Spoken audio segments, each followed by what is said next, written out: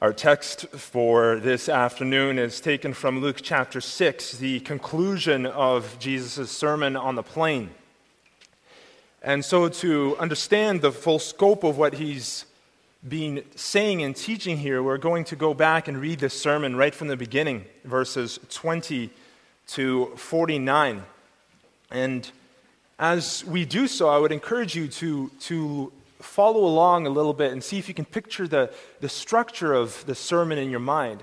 That introductory section, verses 20 to 26, and then the lead up that slope to the peak in verses 35 and 36, and then as it comes down and continues to unfold over the rest of Christ's sermon here. So as we come here, Christ is again preaching in the countryside in Galilee. He's just appointed his disciples for himself. There is rising opposition to him in the form of those Pharisees who have raised themselves against him. And we come to his sermon, and you can find that on page 1187, verse 20 of chapter 6. There's a vast crowd of disciples and others around Jesus. And it says here, "Then he lifted up his eyes towards his disciples and said, 'Blessed are you poor, for yours is the kingdom of God. Blessed are you who hunger now, for you shall be filled. Blessed are you who weep now, for you shall laugh. Blessed are you when men hate you and when they exclude you and revile you and cast out your name as evil for the Son of Man's sake. Rejoice in that day and leap for joy, for indeed your reward is great in heaven. For in like manner their fathers did to the prophets. But woe to you who are rich, for you have received your consolation. Woe to you who are full, for you shall hunger. Woe to you who laugh now, for you shall mourn and weep. Woe to you when all men speak well of you, for so did their fathers to the false prophets. But I say to you who hear, love your enemies. Do good to those who hate you. Bless those who curse you, and pray for those who spitefully use you. To him who strikes you on the one cheek, offer the other also. And from him who takes away your cloak, do not withhold your tunic either. Give to everyone who asks of you. And from him who takes away your goods, do not ask them back. And just as you want men to do to you, you also do to them likewise. But if you love those who love you, what credit is that to you? For even sinners love those who love them. And if you do good to those who do good to you, what credit is that to you? For even sinners do the same. And if you lend to those from whom you hope to receive back, what credit is that to you? For even sinners lend to sinners to receive as much back. But love your enemies, do good, and lend, hoping for nothing in return, and your reward will be great, and you will be sons of the Most High, for he is kind to the unthankful and evil. Therefore be merciful, just as your Father also is merciful. Judge not, and you shall not be judged. Condemn not, and you shall not be condemned. Forgive, and you will be forgiven. Give, and it will be given to you. Good measure, pressed down, shaken together, and running will be put into your bosom. For with the same measure that you use, it will be measured back to you. And then he spoke a parable to them. Can the blind lead the blind? Will they not both fall into the ditch? The disciple is not above his teacher, but everyone who is perfectly trained will be like his teacher. And why do you look at the speck in your brother's eye, but do not perceive the plank in your own eye? Or how can you say to your brother, "Brother, let me remove the speck that's in your eye," when you yourself do not see the plank that's in your own eye? Hypocrite! First remove the plank from your own eye, and then you will see clearly to remove the speck that's in your brother's eye. For a good tree does not bear bad fruit, nor does a bad tree bear good fruit. For every tree is known by its own fruit. For men do not gather figs from thorns, nor do they gather grapes from a bramble bush. A good man, out of the good treasure of his heart, brings forth good. And an evil man, out of the evil treasure of his heart, brings forth evil. For out of the abundance of the heart, his mouth speaks. And here we come to the concluding words of our Lord in this sermon. But why do you call me Lord, Lord, and do not do the things which I say? Whoever comes to me and hears my saying and does them, I'll show you what he's like. He's like a man building a house who dug deep and laid the foundation on the rock. And when the flood rose, the stream beat vehemently against the house and could not shake it, for it was founded on the rock. But he who heard and did nothing is like a man who built a house on the earth without a foundation, against which the stream beat vehemently, and immediately it fell, and the ruin of that house was great. So far, the word of God. Beloved congregation of our Lord and Savior Jesus Christ, autumn storms in Palestine come quickly. After a long, hot, dry summer like you find in the Middle East, or perhaps in other countries around the world that you may have visited as well, or lived in, the refreshing rains can bring new life to the land. But they do more than just bring life. They can also bring incredible destruction. As the heavy clouds are driven up the mountainside, the weight of water that they are carrying is released on the land. Streams become rivers, rivers become torrents, and what was a dry and dusty brook now overflows its banks and expands into village streets. And this would have been especially true in Galilee, where the region, the countryside, was especially mountainous. The last thing you wanted in the face of that kind of a torrent was to have a house that didn't have a good foundation. The picture that Jesus gives here today is that his teaching is an image of that foundation. A man digs deep into the soil and lays the foundation of his house on the rock. He firmly fastens it. And with that kind of grounding, it's not going to go anywhere. On the other hand, the idea of the other kind of house that Jesus is describing would have been something that's somewhat familiar to the Galileans and perhaps to also others in the crowds who were included with his disciples at this point in time. And it wouldn't necessarily have been something that they expected to see in the real world, but it would have been a picture of something that they would have seen as the height of foolishness. It'd be a picture of someone who's not interested in following what just makes sense to everybody else. They don't want to build a foundation. They don't want to go through all of the effort. And so instead of sinking their foundation deep into the soil so that it's anchored on the rock, they build on top of the soil. As these autumn rains come down and flood the mountainside, and it begins to erode the soil, it'll also start to run underneath and around this house. And suddenly this house is built on sinking sand. The soil turns to mud. Everything that was around the walls, which may have been firmly braced before, begins to totter, and the house falls with a crash. The people who looked at the man who built that house sort of said, he deserved it. He lives in this countryside. He knows what autumn storms look like. And he did what he did just because he didn't feel like going through the effort of taking a bit more work and time to make sure that he is grounded on the rock. Now, Jesus is taking what's common knowledge to everybody else in the crowd at this point in time, and he turns that into an image for his teaching. You know, he says, you know that you should listen to me. In fact, you acknowledge that by calling me Lord. You say, Lord, Lord. This was a sign of respect for someone's authority. It wasn't a declaration of the divinity of Christ at this point in time, but just a recognition of who he was.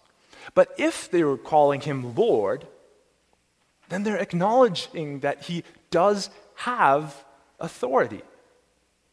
And if this is the case, he says, if you recognize that I have authority, you should anchor your life in what I teach, because there will be storms that are coming. And these storms that are coming aren't just storms of regular difficulties, general difficult things that happen in life, but more specifically, it's going to be the men in verse 11, the Pharisees who were filled with rage and discussed with one another what they might do to Jesus. They are the ones who are coming after them. These men, he says, who are filled with rage, who are plotting together. If your life isn't grounded in my teaching and in me, Jesus says, then when they come after you for being my disciple, you're going to collapse. You will fold. And what he says here only makes sense. If you're going to come to Jesus Christ and call him Lord, Lord, why would you not do what he says? If you come to Jesus Christ and you acknowledge him as having authority, why would you not do what he says? If you carry on in your own life, he says, carry on going in your own way, you're only going to add grief and pain by claiming him as Lord. You should be aware of that.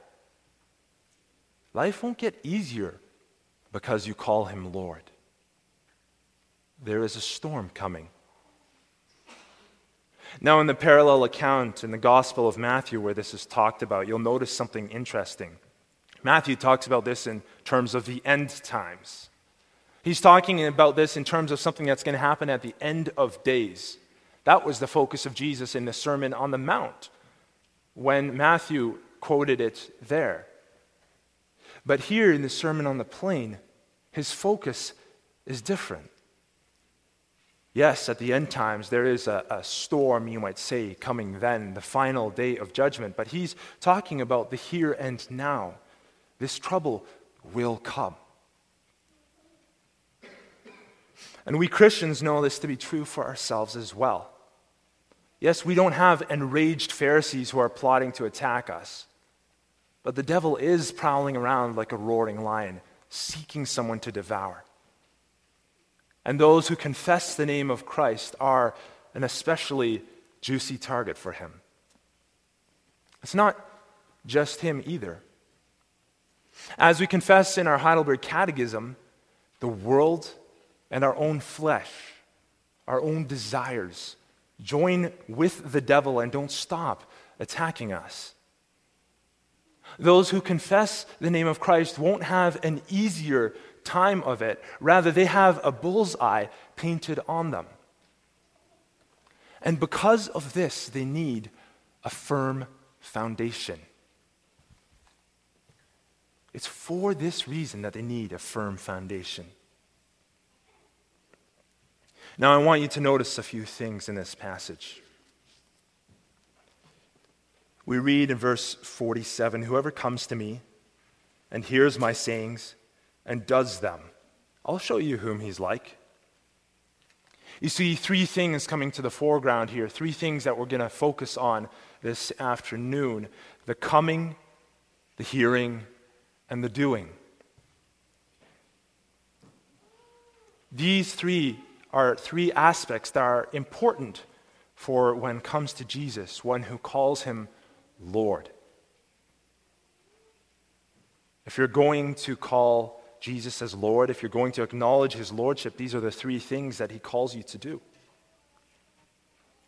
In the first place, come to him.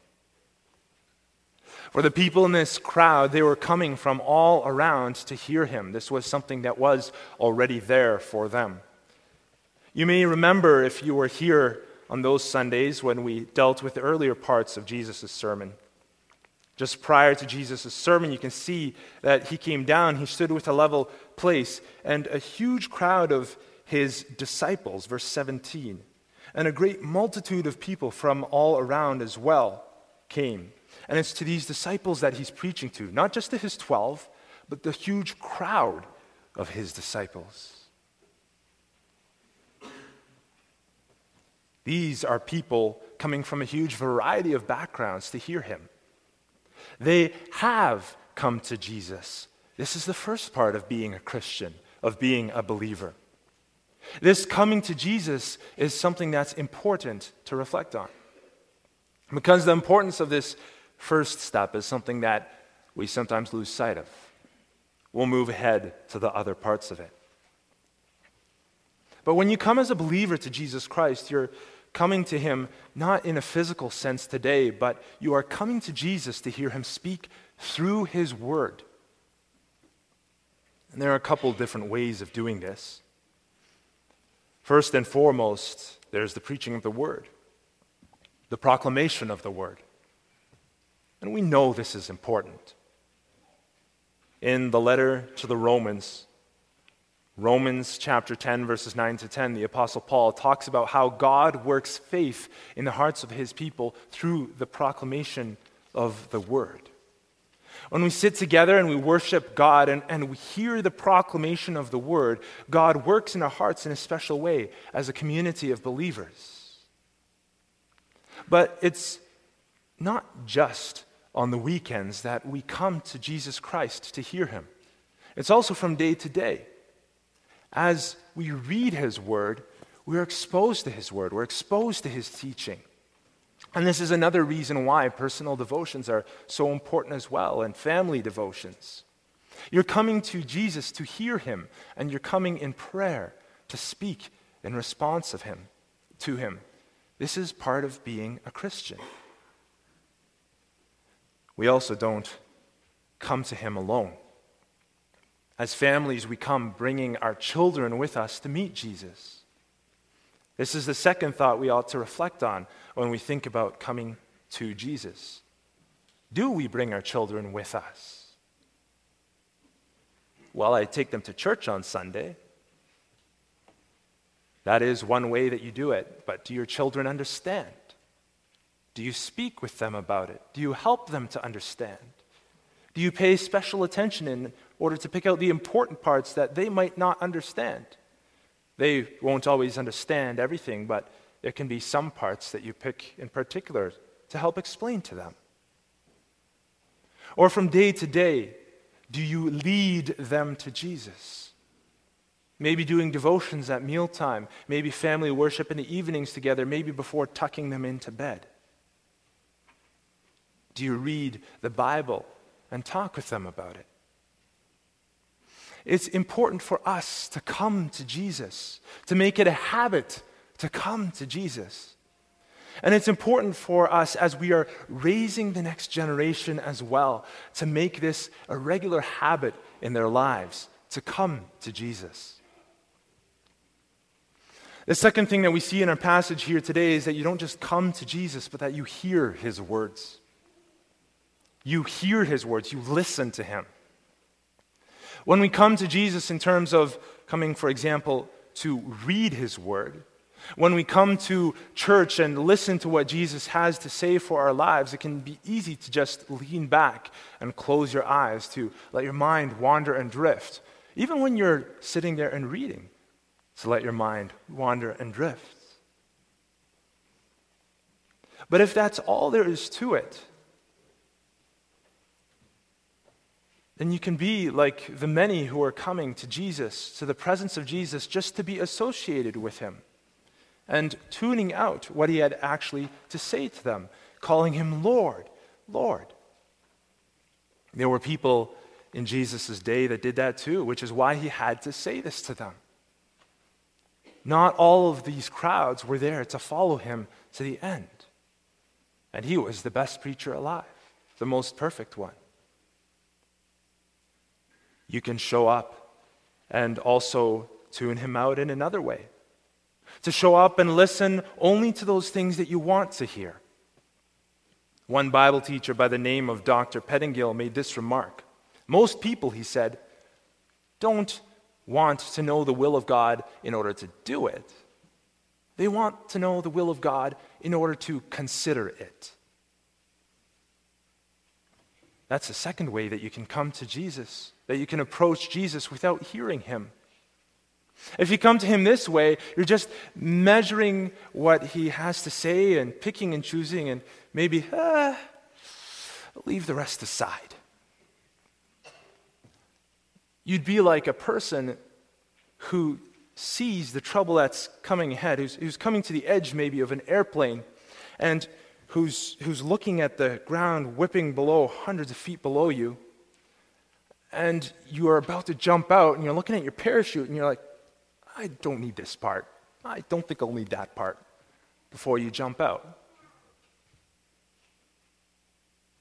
In the third place, he describes the Christian as, then coming back to what Jesus says in the third place, he describes the Christian as not just everyone who comes to me and hears my words, but who also does them. James, the brother of Jesus, speaks about this in his New Testament letter as well. He says, show me your faith without works, and I'll show you my faith by my works. James 2, verse 18. So what does that look like? Well, it looks like what Jesus has been speaking about this time. He spent his whole sermon talking about the mercy of God and the grace of God, about reflecting that love and mercy as the image bearers of God. This was the absolute central point of his sermon, verses 35 to 36. He spent it talking about living for more than just this world, but living for a kingdom that goes beyond this world. And you could see that in those opening verses there. When he's talking about, blessed are you poor, for yours is the kingdom of God. You who hunger now, for you shall be filled.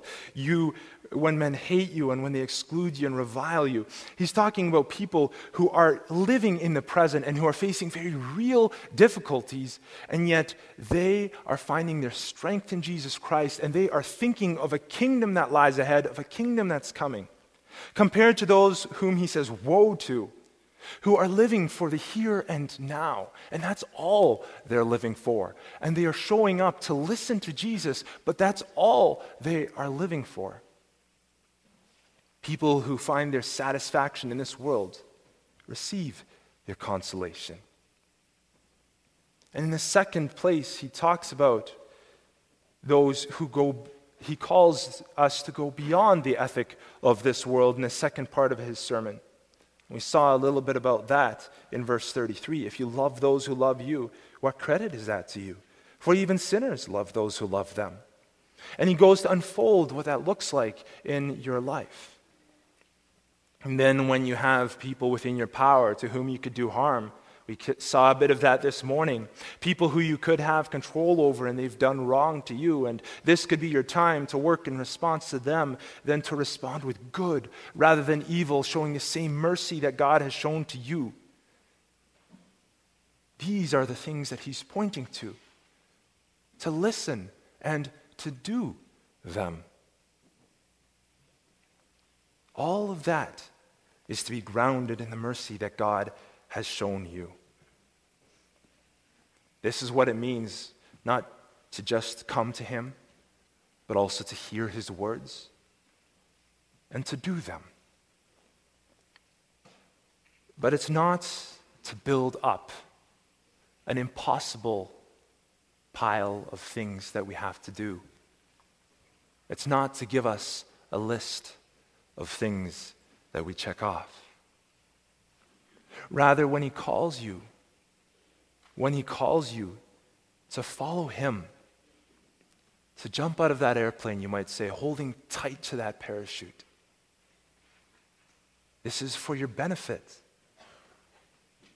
And this is something to keep in mind. Because when you live out what Jesus has told you, when you live out what he has taught you, you are showing something to the world.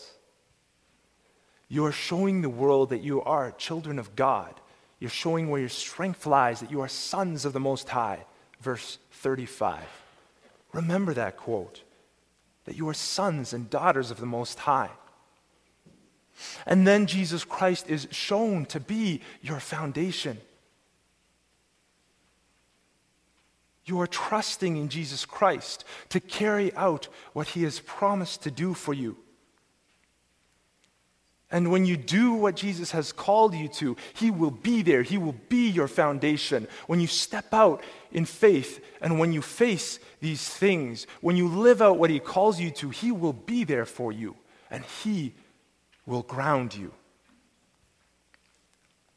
This isn't something that you can expect for yourself if you just have as your focus, I like being associated with Jesus. I like picking and choosing a few of the things that He has to say. I like hanging out with this crowd of disciples that are around Him. If your focus is just on this world, and that's it, right? The difference between the two. Because we all act imperfectly. We all will act selfishly. And as that comes to light, we recognize that this is part of the road to sanctification, part of the road to being changed, being made holy day by day. But if your focus is just on this world and not carrying something out, is different from having a focus that's based solely on this earth. Struggling is different from having a focus that's based solely on this earth. But if your focus is based solely on this earth and your outward behavior just kind of models what Jesus has said, that's when we run into trouble. Because it's through having that foundation that we receive the benefits of Christ. If we're just outwardly going through the motions and taking and leaving, that's not a benefit to us. We'll have no stability, no foundation. But Christ is calling us to look to Him in all that He says and promises for that foundation, showing us this out of mercy, out of grace, and out of love. You are going to need that strength and power that He offers, that He extends. Because you and I, we can't stand alone. We'll be just as ready to collapse as that house that's built on sand. But when you step out in faith and you actually hear, you actually come here and do what Jesus has called you to in His strength, looking to each other for help and support along the way, leaning on Him because you have Him as Lord and you have this greater kingdom perspective in mind more than just this short life on earth. If your life is not just focused on this world and you want to go beyond that because Jesus is Lord, however imperfectly you do that, then you can step out in faith and know that you have that rock solid foundation that He speaks about, being certain that it is there because He's promised it to you. And when you doubt, you can look back. When you're in the midst of it and you're feeling like you're afloat, you can look back and be reminded of your baptism, you adults and you boys and you girls. Your baptism is a sign and seal of that promise. That when the storms come and the storms rage, that He will be there for you, that He will be your foundation. This is His promise. As the old hymn goes, when we walk with the Lord in the light of His word, what a glory He sheds on our way. While we do His good will, He abides with us still and with all who will trust and obey. Trust and obey, for there's no other way to be happy in Jesus but to trust and obey. Amen.